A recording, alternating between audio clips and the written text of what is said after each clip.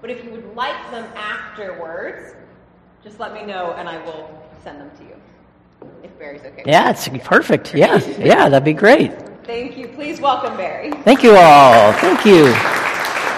Yeah. Well, thanks for having me. Debbie did a great job, as she always does, last week, and said there was good engagement. I am the same way in terms of interactivity. So really, interact with me. If you have questions that come up, feel free to raise your hand. I don't want to just do a sort of a content-loaded kind of thing here. So, and it's such a. We were joking. What a topic, right?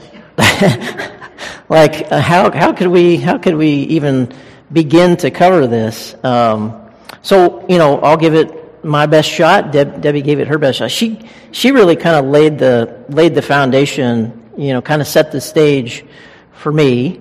I always start off though, acknowledging that I too am an imperfect parent, and my kids. I have two girls, a 20-year-old and an 18-year-old. And we just moved into the empty nest phase of our lives just as of this summer. So we're on this journey as well, have not done it perfectly.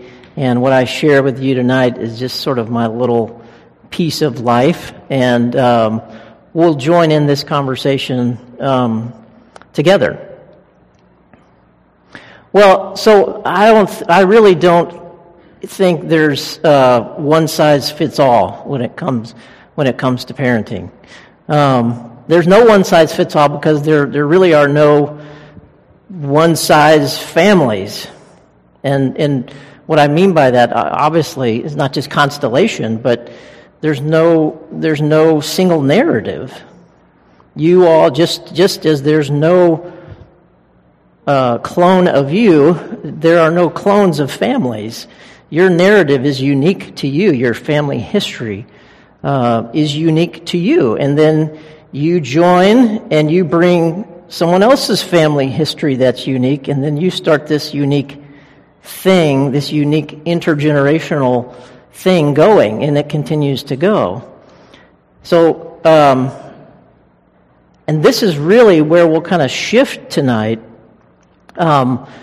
Debbie kind of focused, I think, a little more perhaps on, if I'm remembering right, we talked about what she was going to do and what I was going to do.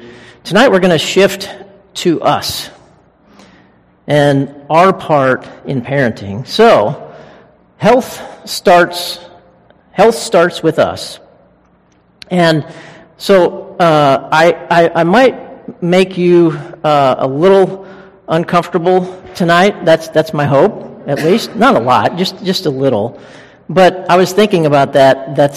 I'm not going to make you any more uncomfortable than your kids have already made you. So we're all moving into some uncomfortable territory, no matter what part of this journey that you're on. So, and here's kind of how I like to language the journey. How self-aware we are of our nature-nurture experience. So that's our both our kind of genetic biology makeup, but then also our environment. That'll help us with our children. Whether you like it or not, they inherit our generational genes and behaviors. So what informs your map? The one you're using right now, or the one you have used? In practice, and then also in like belief, we have a map, and one of the conversation pieces tonight would be let's talk about your map. The cool thing about this is we have generations here, so we can talk about maybe the maps you have used, the maps, and then we have other generations that the maps we're using right now, and this could be cool potential for learning for you all and for me. So my first question, I'll just throw it out to get the pump primed, so to speak. What is the map? And you know what I mean by that? Like, what is the map that you are, when you parent, how is it that you make the choices, or when you parented, how did you make the choices that you made? Was it, well, that's what mom and dad did? How is it that what's your template? What are you operating from? So I'll throw that out. So anybody wants to jump in? Judy? Okay. Christian values, is that concrete enough? What does that mean?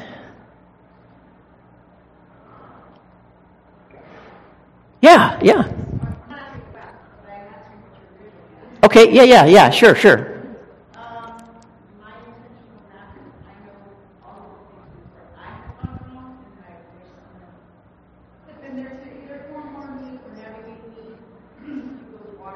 Yeah. Yeah.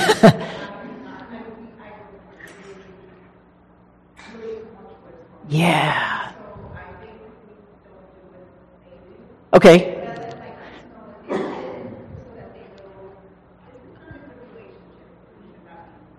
Yeah. Thank you. Yeah. Okay. Don't do what I. Okay. or what our generations did, perhaps, right? So we've learned what not to do. Is that kind of? Yeah.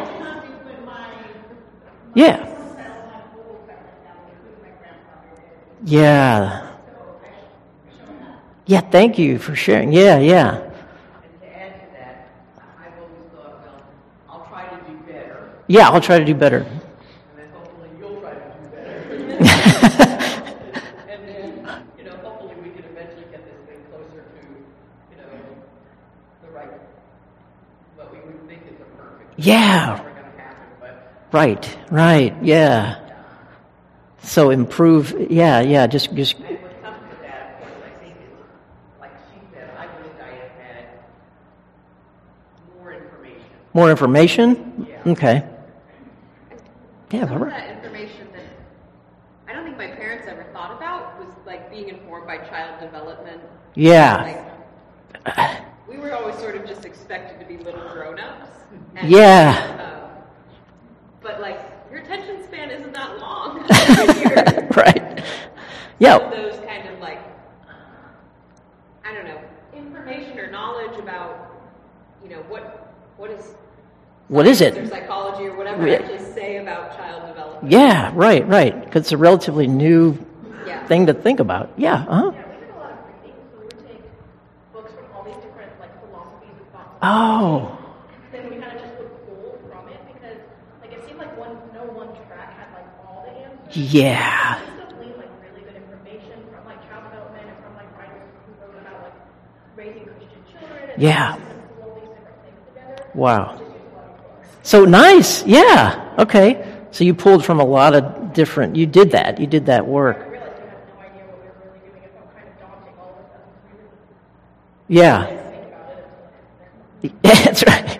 okay, we're parents. Right. Yeah. But had you not been intentional about, that's what I mean by, let's be intentional about our maps and ask these questions. Otherwise, you just kind of sort of go on autopilot. You would do something, would you not? I mean, and you would probably repeat some things, that were modeled. So why not ask ourselves, and that's really what we're looking at tonight is, what do you want your map to be?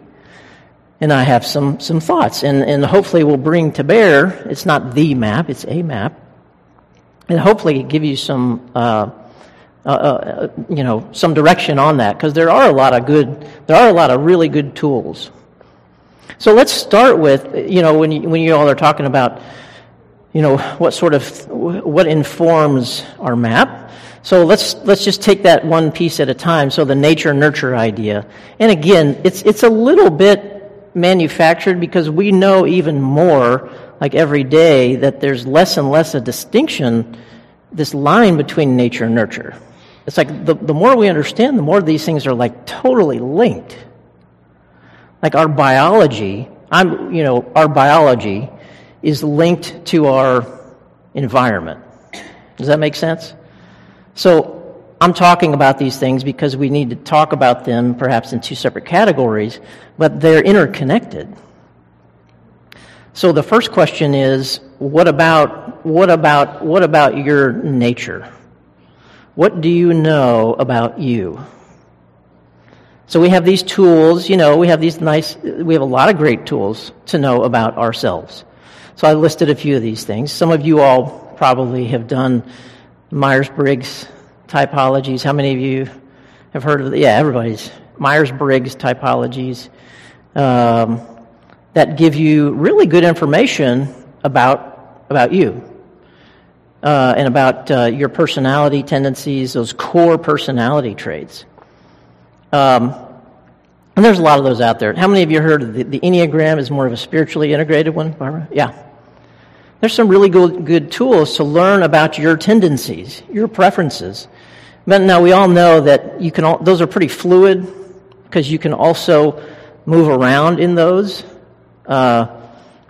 Generally speaking, there's some core things that probably aren't going to change about who we are, but around the edges, certainly there are some things that we can, that are changeable.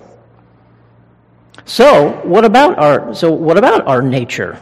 And then what about like has been said? What about our parents' nature? What do we know? You talk about addiction. We know that's generally tends to be kind of transgenerational, or issues like more organic kinds of issues, like mental illnesses of certain kinds of mental, like schizophrenia or those kinds of things, as well as depression and anxiety. So that's good to know about yourself and how are you doing with you. Because when you're talking about dealing with kids who are trying to emotionally regulate, how you're doing is a big deal, is it not? So knowing about your nature, and they'll push buttons, right? I mean, your buttons will be pushed. So knowing what your buttons are, knowing all this that we're going to talk about tonight, my contention is that that's a huge part of the equation. So what about your nurture? What about your nurture, your environment? You've probably heard this metaphor used, kind of the climate idea. In your family, what was the temperature? Who controlled the thermostat? In terms of the climate in the home, was it hot, or was it pretty cool? Were there any traumatic or pivotal events in both your family history or generationally? You're talking like immigration, traumatic losses, anything like that we know. There was, anybody heard of Duke Stanton? He was a researcher down at Spalding University for a long time. He did a lot of work with families and addiction. And he made this correlation between losses in families and addiction.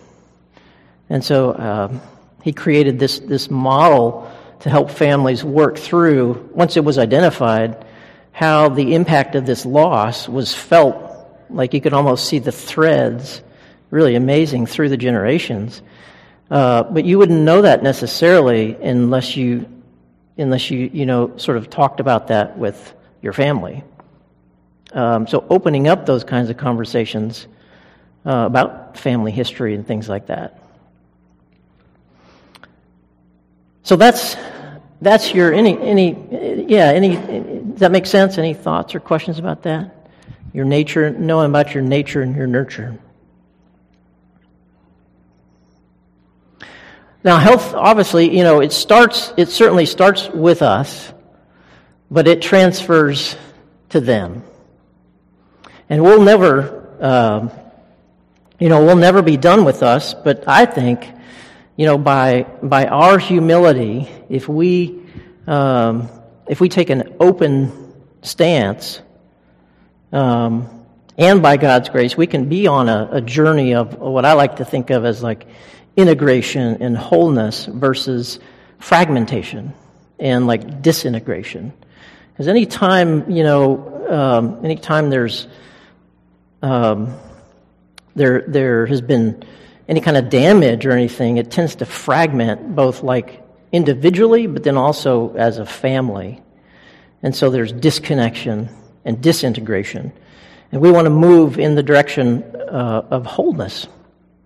That's kind of the key phrase in any, like all the trauma work nowadays. The key term is integration, like bringing these parts.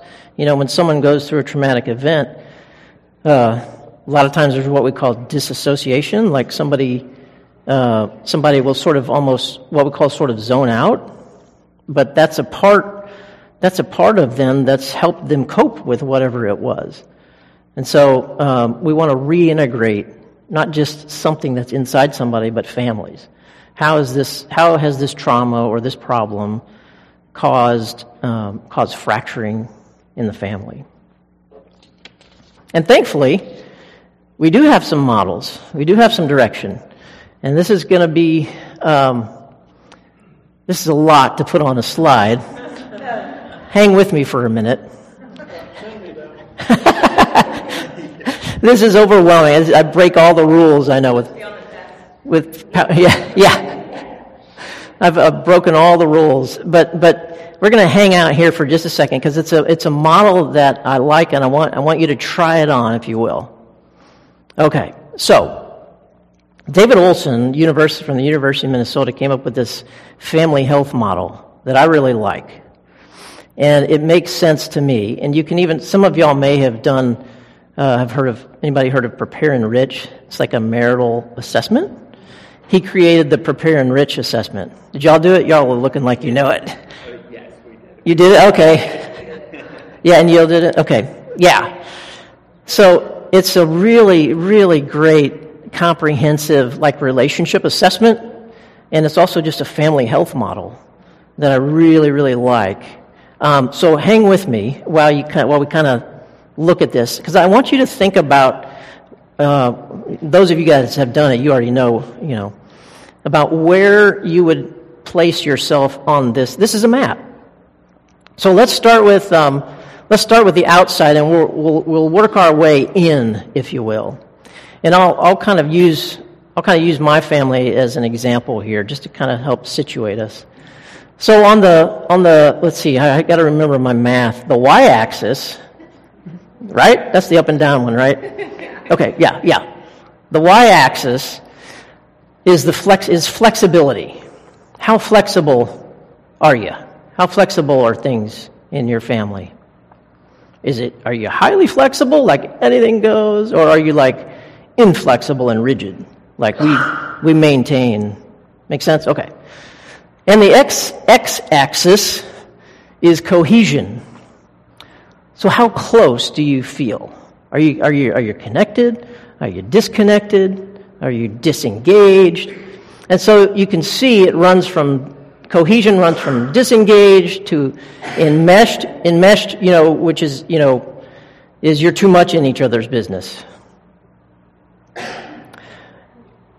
And the flexibility, I should say, runs from chaotic, which is like no structure, all the way to rigid. So you get the idea, right? There's these polarities, these continuums that are operating and have operated in your family.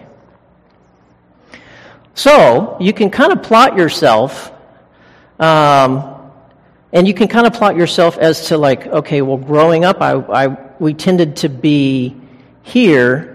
But now we want to move towards here. And if you notice, there's zones. You see the zones? Like on the outer edges is where you tend to have, where problems tend to show up.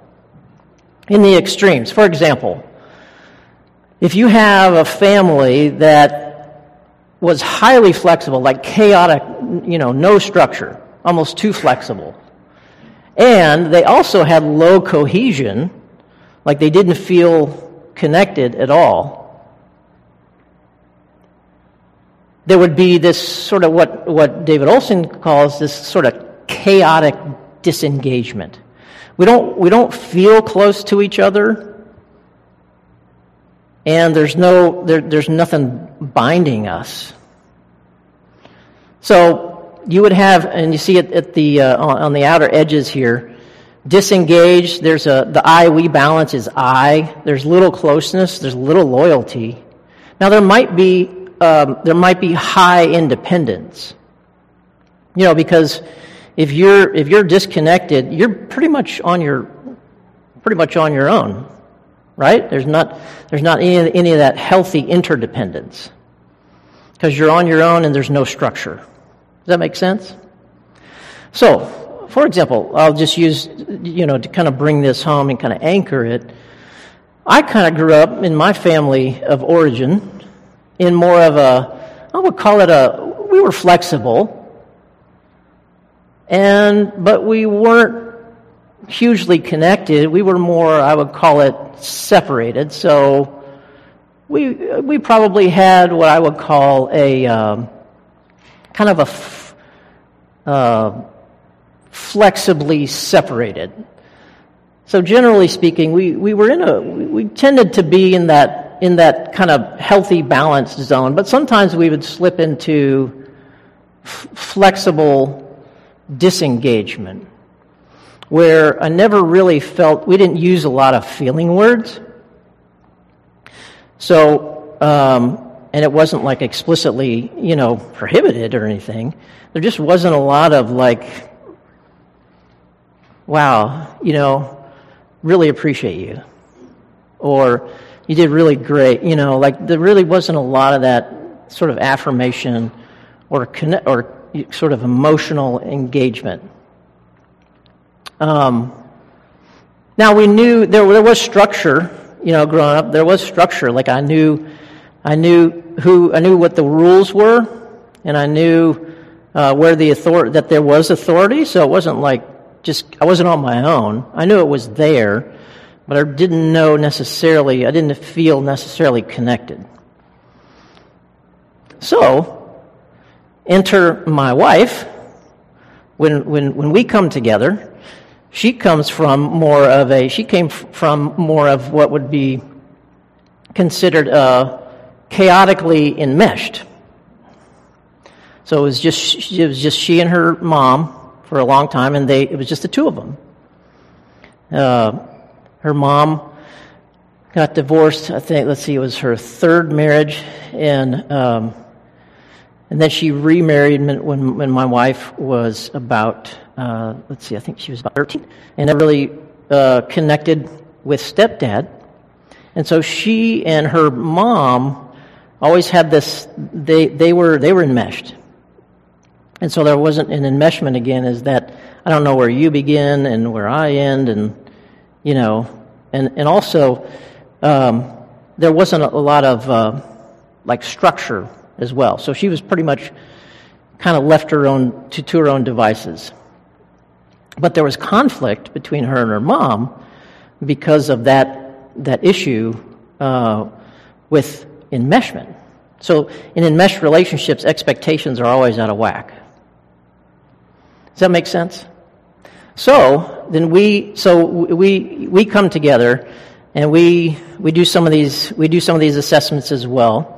And then we want to work towards, you can see what happens is you're working down towards, the balanced zone in the middle there. And what I really like about this is that, there are some, kind of like I mentioned about personality, there are some things that probably at its core are not going to change. What I like about this model is that,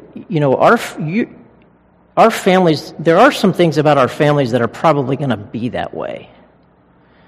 Tendencies. Does that make sense?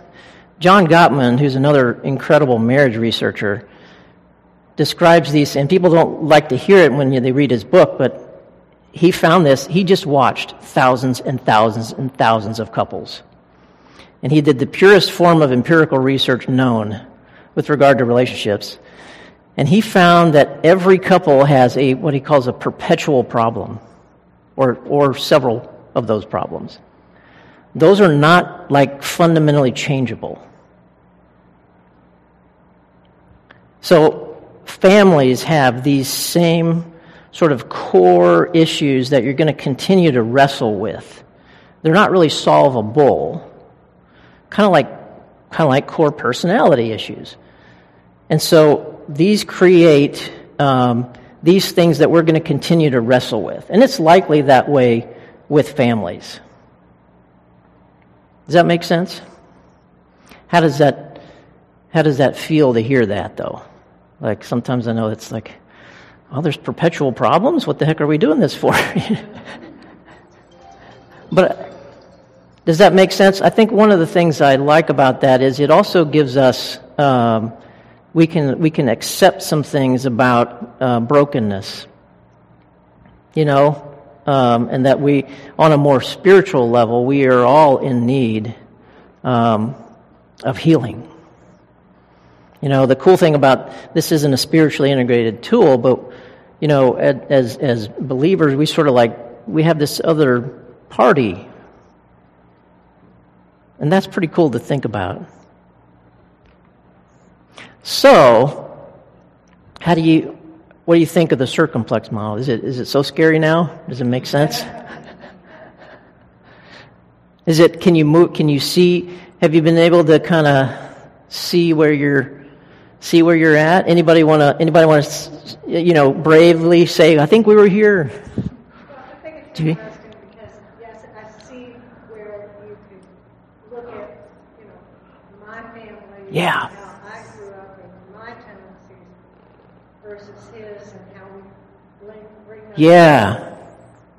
But the one big thing is that you have children who have their own personalities and they didn't read the book. That's right. That's right. They didn't get the circumplex. They didn't get the chart. So, That's right. So, that makes it Yeah. flexible. I mean, you have to kind of figure Do that they out. make that womb size so you can put one in the womb? That's right. Yeah. You could read it to them while they're in the womb. I think that. Yeah. Right. And how you and so you have these kids and then but this informs how you manage those kids. Yeah. So kids just throw it all out of whack. Yeah. Anybody else want to Yeah. Okay. Yeah. I was wondering how hard it would be to see in the middle. In the middles, that's the balanced zones. That's where you want to be. So you have flexibly separated, flexibly connected, structurally separated, and structurally connected. So yeah.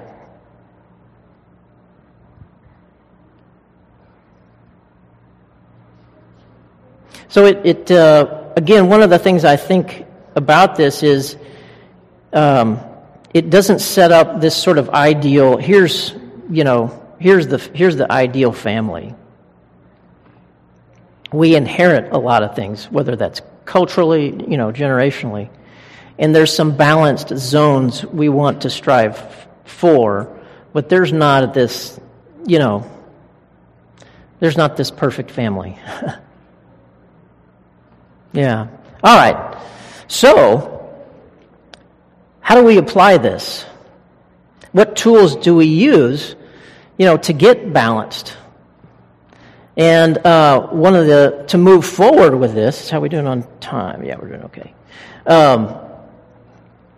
I think when you look back, I think culturally it's helpful to look at how the roles of parents has evolved.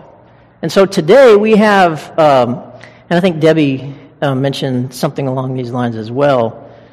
Generally speaking, you have sort of these three streams, these sort of three categories of parenting styles, and they go from authoritarian to authoritative to permissive. So as you can see, it's just another sort of continuum. One of the things that has impressed upon me, though, as I've been doing family therapy and even in my own work for 30 years, is what we have learned. Talk about integrating what we have learned, like Barbara mentioned, is the importance of this what we call attachment bond. I think generationally, and if you were the exception, that's great, but generationally, kind of like what Barbara mentioned, children were the emotions of children weren't quite as in the forefront. And we did not have, this term emotional intelligence. Y'all have heard that before. That's a relatively new term, unfortunately. Like emotional intelligence. Yeah, Daniel Goldman kind of wrote the book on that, and then he's applied that to families. So, and then one of the approaches that I'm going to introduce you today as to how we get balance is John Gottman, that I mentioned earlier, also wrote a book called How to Raise an Emotionally Intelligent Child. And we'll look at his process in just a minute. But one of the things I think it's helpful to look at is the centrality of attachment. I think has been revolutionary. Kids need to know that they're physically and emotionally safe. Everybody's heard of the hierarchy of needs. They need to have shelter and clothing and that kind of thing. But what we've learned about like attachment stuff is, the need to know that they matter is just as important as whether they have food and shelter. Like it's that important. Like the need to know that that what they, that we are there for them, is also just equally as important as some of those other basic needs. And not surprisingly, that's also important in marriages. We don't stop needing attachment and to know that, like, I'm here for you, you matter to me. We don't stop needing those attachment needs, once we're past age 3 or 4. But I think that in and of itself is a revolutionary thing that has shaped my thoughts around parenting and kind of why I'm going to share with you the things that I share with you tonight. And you all know families where children learn all those interpersonal skills, how to manage conflict, what to do when they're hurt, what to do when they have hurt somebody, when things don't go as expected. And so we live in this broken world, but we can't eliminate the brokenness. But as I said before, we're going to strive towards healing. One of the things that I think that I've learned, and I think Judy, we were talking about this. That's what I meant by presence. You're talking about an experience of just being with your family and how much that meant. So we've learned now, that it's not just like kids need more information or they need to be told what to do. It's awareness of these sort of emotional undercurrents. Does that make sense? That's what's underneath the instruction. It's not that we don't instruct. It's not that we don't set limits. But these emotional undercurrents are what I like to describe as the soil, that allows that instruction to sort of get planted and start to grow. Because if a child just doesn't feel, or teenager or whatever, that's why we see a lot of disrupted attachments even on into teenage years, is there's not that sense of mutual respect. One of the other sort of parenting pioneers, anybody here, Thomas Gordon? he wrote this book called Parent Effectiveness Training. It was a whole approach, and we'll touch on his a little bit too, but he described what he calls the no-lose method or the win-win method. And one of the things I read that challenged me with his book is, would you talk to a colleague the way you talk to your child when it comes to like managing conflict? In terms of getting at that sense of respect. Not that they'd understand intellectually and everything, but that sense of like, wow, that really challenged me back when I read it. Like, and so if I was just sort of operating on these autopilot messages, it was really, for me, it was really more about like win-lose. Parent always wins versus like win-win. And I needed to be more empathetic about, not that I can't set limits, but I needed to understand and validate what my child was feeling so that they felt like I was more with them, so that they were more likely to do what I asked them to do. Does that make sense? It's more of this sort of like team effort, and some parents balk at that a little bit in terms of structurally, if you're on the flexibility scale, if you're more rigid, that tends to be more challenging. So, yeah. Especially children that are more active, pushing the envelope, that can be more. Absolutely, yeah. Say more about that. It's more challenging, yeah. Yes. Yeah, the comment was that some children make that essentially harder to do, right? Yeah, yeah, absolutely, yeah. Some days make that harder. Yeah, some days, yeah, because we're right. We don't have all of our resources. We're depleted. Yeah, this takes work and intentionality. It is more work. And it takes more time. When I kind of started to utilize this with my kids, it was like, no, I'm not going to do this sort of, I'm the parent, but the win-win approach was like, okay, you have your needs, I have my needs. It's almost like this conversation, like, you know what, I don't think having that whole box of cookies is good for you, so I'm not going to let you have those cookies, So you're mad because you want to eat that entire box of cookies. Well, yeah, I want to eat that. But I don't want you to eat that whole box of cookies. What are we going to do about this? That was the difference for me, was like, wait a minute, we could have this sort of shared conversation once you're de-escalated. I'm not talking about temper tantrum. Yeah. Yeah. Especially when you're also trying to teach them not to be rude.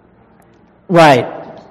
Yeah, which are things they could do if they're de-escalated. If anybody, for that matter, is flooded emotionally, we're in fight, flight, or freeze, right? Kids just don't know how to regulate that yet. And so one of the things, if a kid is in, fight, flight, or freeze, they're flooded, at that point it's just about being able to keep them safe, to self-soothe, and that kind of thing. Because they are physiologically not capable. If you or I are flooded, we're not physiologically capable of making sense. And we say and do things we don't mean. Thankfully, we can modulate that now, but kids can't do that. They're learning how to do that. But we believe they can. And so the thing that was kind of jarring for me was, let's try to have that conversation. Let me see what it's like to have them be a party to that conversation versus, this is the way it's going to be. because that wasn't validating. Yeah. Yeah.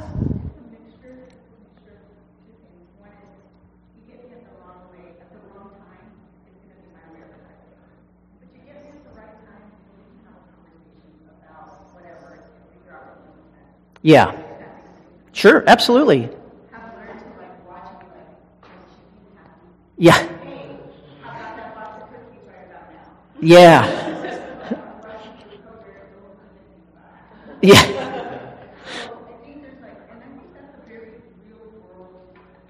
Absolutely. Absolutely.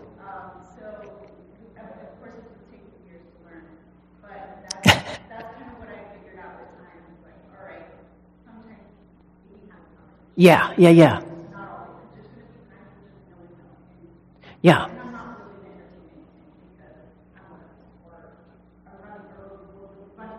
Yeah, yeah, yeah. Yeah, that emotional, sensing the climate, sensing like the emotional temperature and where it's at.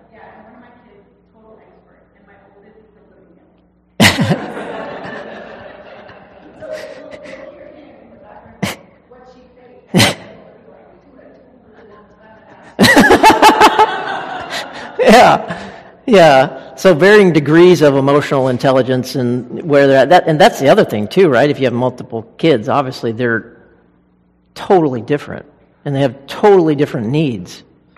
You know, my oldest, you could just, look at her, and she would know, like, oh, but my youngest was like the total opposite. And there's also a sibling position thing there too. And the oldest tends to be a little, generally speaking, but, There was something recently about emotional regulation that really helped me, and it was that kids benefit from seeing you regulate your own emotions. Yeah. So I've been trying to practice, like, when I get upset. I love it. I told them recently, like, they were driving me crazy. I was like, Mommy, it's going to take 5 minutes. Yeah. I'm really upset. Like, I'm going to go and calm down. And then my son started hitting his mirror really hard with his Oh. fist. Oh. So I'm like, oh, you're really upset. I was like, let's hit your pillow. And he started laughing. He thought it was so funny watching me, like, smack his pillow. Yeah, I love it. And it's really kind of been working. I love it. Yeah. That speaks so much louder, as to, okay, even if you are flooded or getting flooded or, you validate it, you named it, and then you offer, like, this is okay to do. But I used to, like, go away and, like, calm myself down kind of in private. Like, I wouldn't let them know that I was upset. I just try to, like, hold it in and walk away. And now I'm trying to do it, like, in front of them, which is a weird process. Yeah, I love it. That's great. Yeah, I love that. Yeah, modeling. Yeah, that speaks so much more loudly in terms of learning, of them learning. Yeah. What we used to do too was like conflict management. One of the other things about the circumplex model in families like mine, where it's pretty kind of not completely disengaged but more separated, is that conflict is not, you just don't do conflict. So I had a hard time with conflict. And so with my wife, we started to not a perfect record, but started to, like, intentionally have some disagreements, in front of the kids, to at least, give an example of how to have a disagreement, or, kind of do it intentionally, not with, hot topics, but yeah, good thoughts. Thank you all. Okay. So here's what I mentioned about Gottman's approach.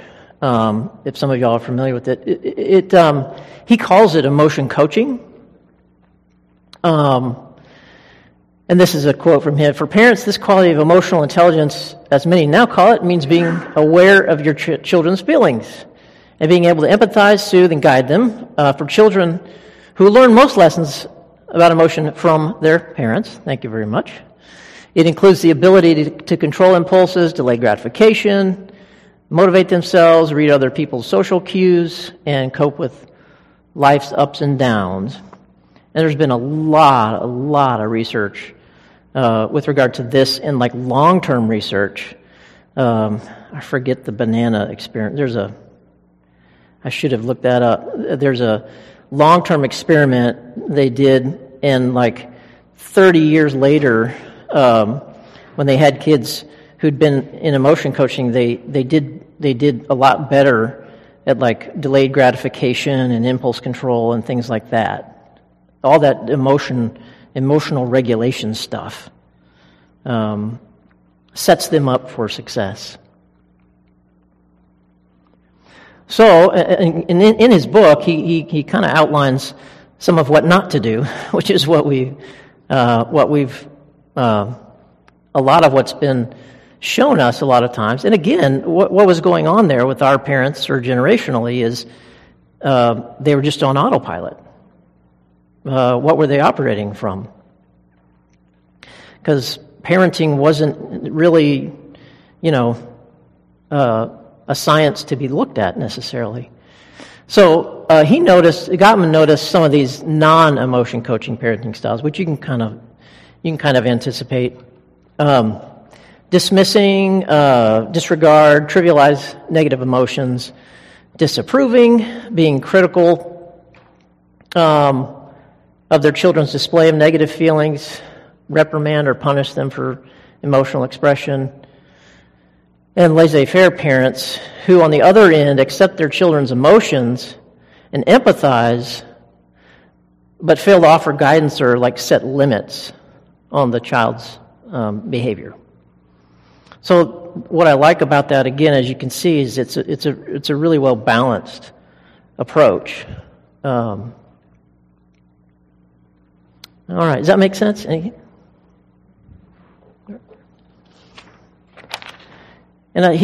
one of the things I like about Gottman is he's so good at just kind of defining things, and he just watched people. He didn't come at things with necessarily like a hypothesis. That's why he was kind of criticized by a lot of people in the field when he did his research, is because he didn't have like firm hypotheses. He's like, I'm just going to watch people. And for the marital research, he called them masters and disasters. That's why he categorized the couples he worked with. So here's Gottman's definition of empathy.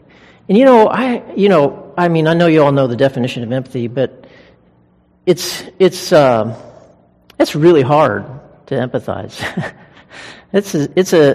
In its most basic form, empathy is the ability to feel what another person is feeling. As empathetic parents, we see our children in tears. We can imagine ourselves in their position. We feel their pain. Watch our children stamp their feet. We can feel their frustration and anger. And put yourself, you've been there. How hard is it, though, to empathize when, like we're saying, if you're not good with your own emotions or emotions in general. So all that work about locating yourself on the circumplex model.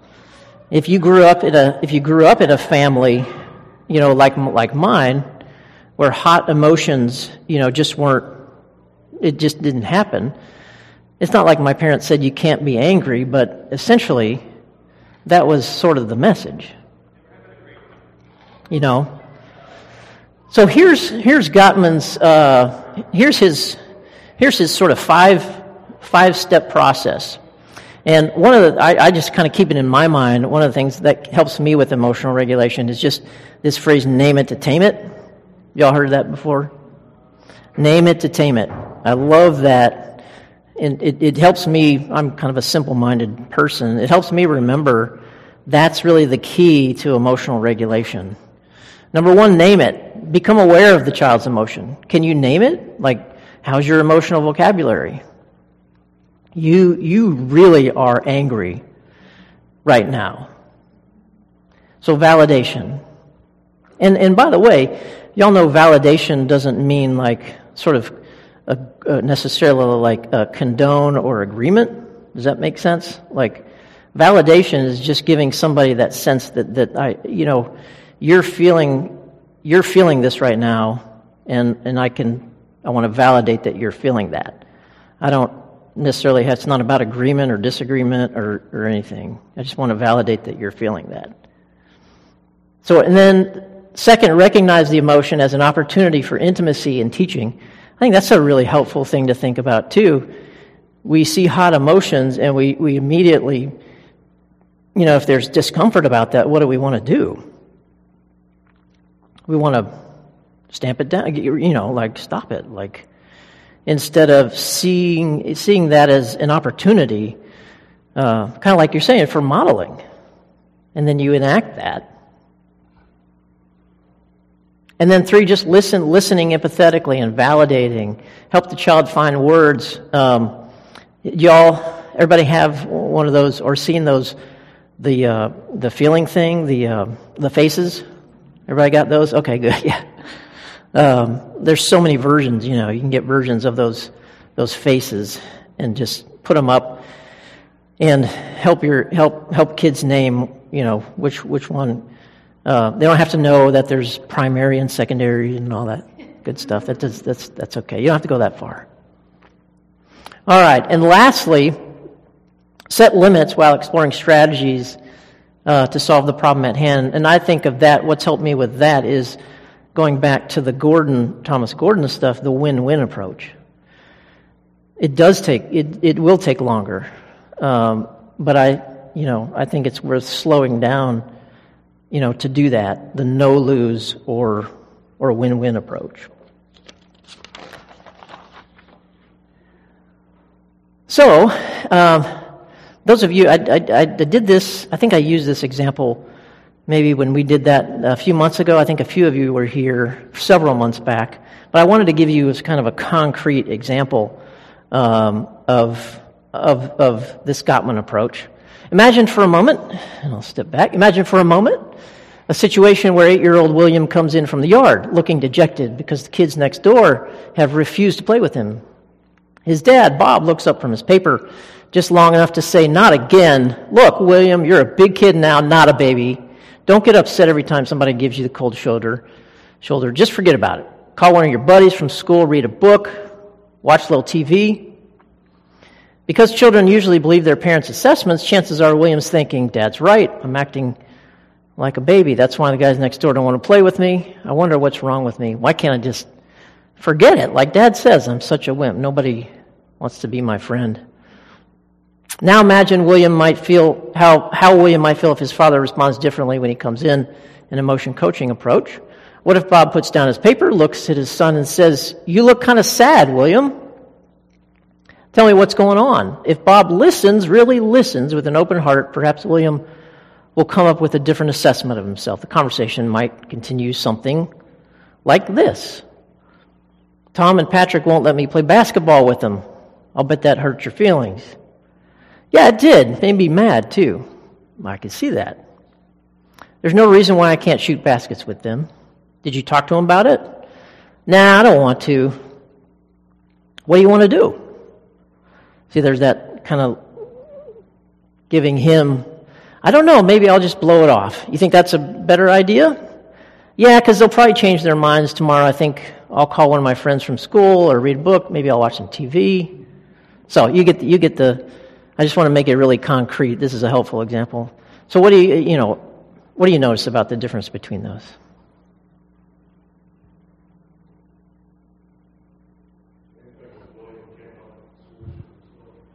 Yeah.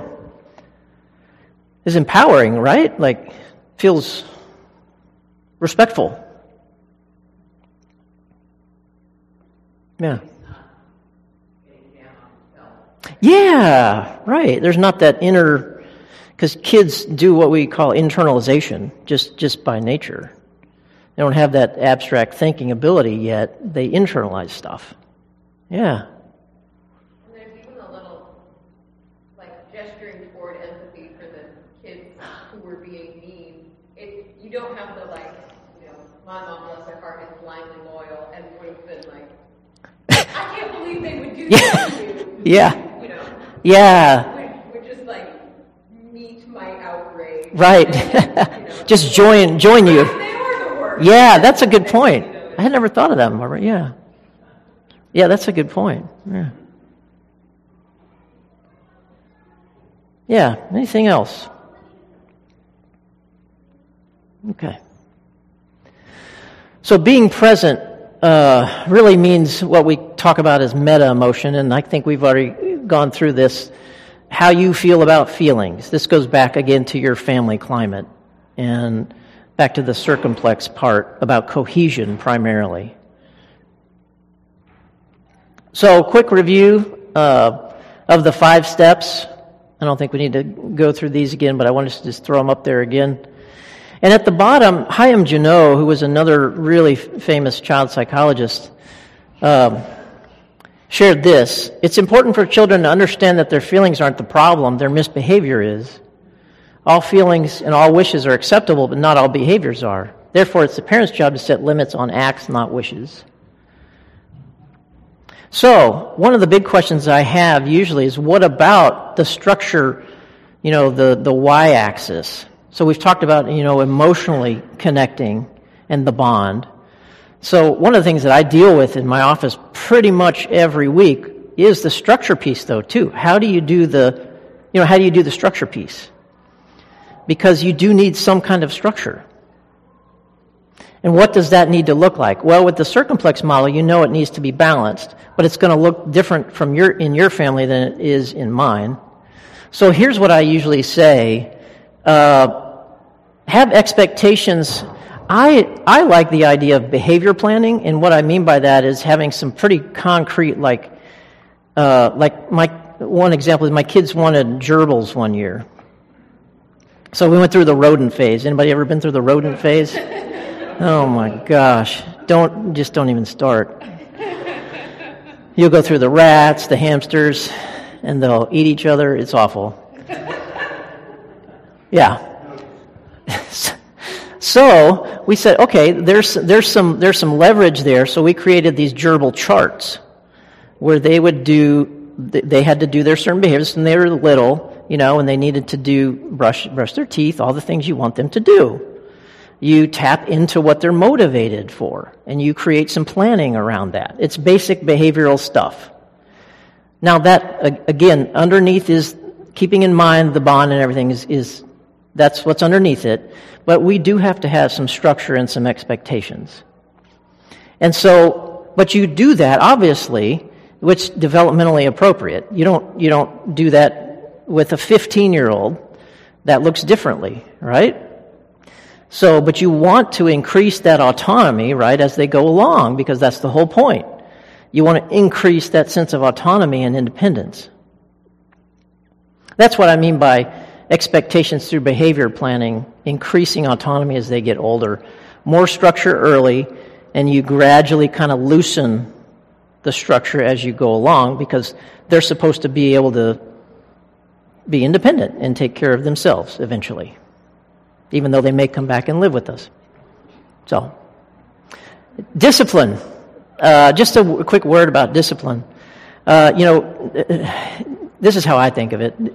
I think about, so you have consequences and you have rewards.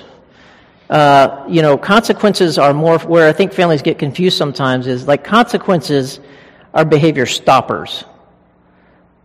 And so you impose a consequence to stop a certain kind of behavior. Now, behavior starter is when you want to reward. It's like the basic positive and negative reinforcement idea.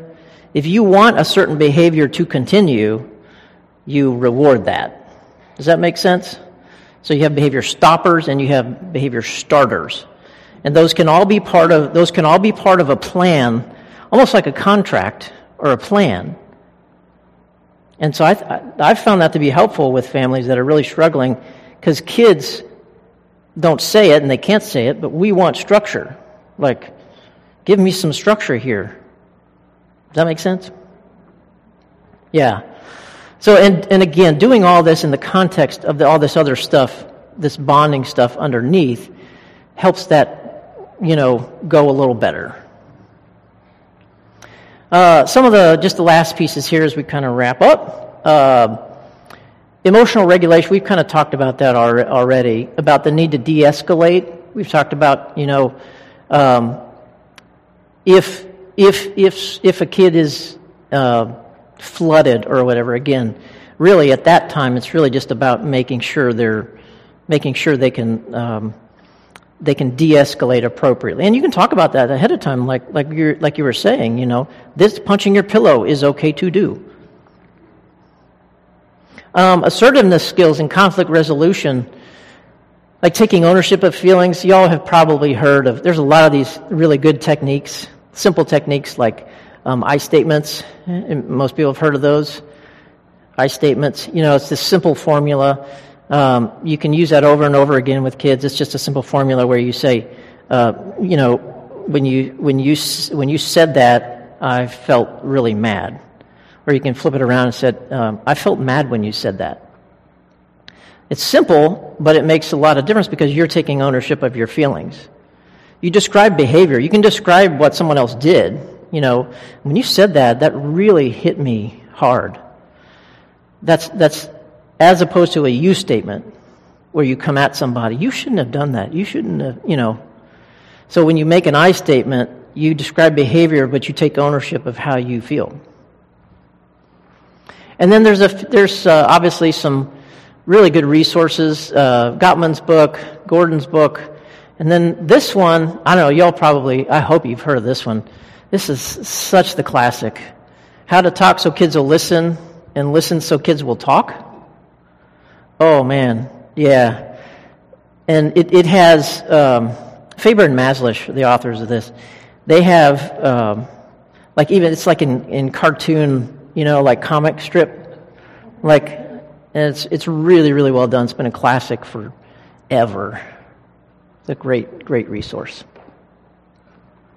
And lastly, this is from Thomas Gordon's stuff, and is it 7:30? Am I going over or 7:45? All right. Oh, 7:45. Okay, I don't want to keep you beyond. So this is Thomas. I really like his, and I shared this for those of you who were here months and months ago, but I really like it, so let's just take a minute to read it. You and I are in a relationship which I value and want to keep. We're also two separate persons with our own individual values and needs, so that we'll better know and understand what each of us values and needs. Let us always be open and honest in our communication. When you're experiencing a problem in your life, I'll try to listen with genuine acceptance and understanding in order to help you find your own solutions rather than imposing mine. I want you to be a listener for me when I need to find solutions to my problems. At those times when your behavior interferes with what I must do to get my own needs met, I'll tell you openly and honestly how your behavior affects me, trusting that you respect my needs and feelings enough to try to change the behavior that is unacceptable to me. Also, whenever some behavior of mine is unacceptable to you, I hope you'll tell me openly and honestly so I can change my behavior.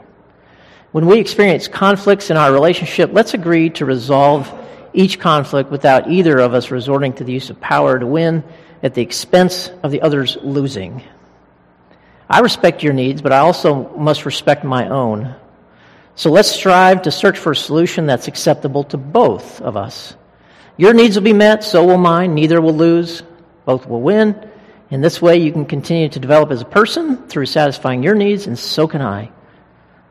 Thus, ours can be a healthy relationship in which both of us can strive to become what we are capable of being, and we can continue to relate to each other with mutual respect, love, and peace. So that was Thomas Gordon. So thank you all very much. Yeah. Thanks. Any questions or thoughts or anything about... All right. And so the slides, if y'all want them, Barbara, you can send them. You guys want to look at that? Yeah. You'll definitely want the circumplex model, right? Yeah. Do you remember what we're doing next week? Yeah, thank you. I meant to, Debbie, Dr. Eds, Debbie Eds is back next week on social media. That's right. Social media, screen time. Yeah, she's gonna do that next week. And then I'm finishing up the last two. One is on, so Debbie's here next week. I'm here the following week on mental health in children specifically. And then I'll do the very last one on family resiliency. There's a lot of really cool stuff about resiliency in families. Wonderful. Thank you. Yeah, thank you all. Appreciate your time and engagement. Yeah.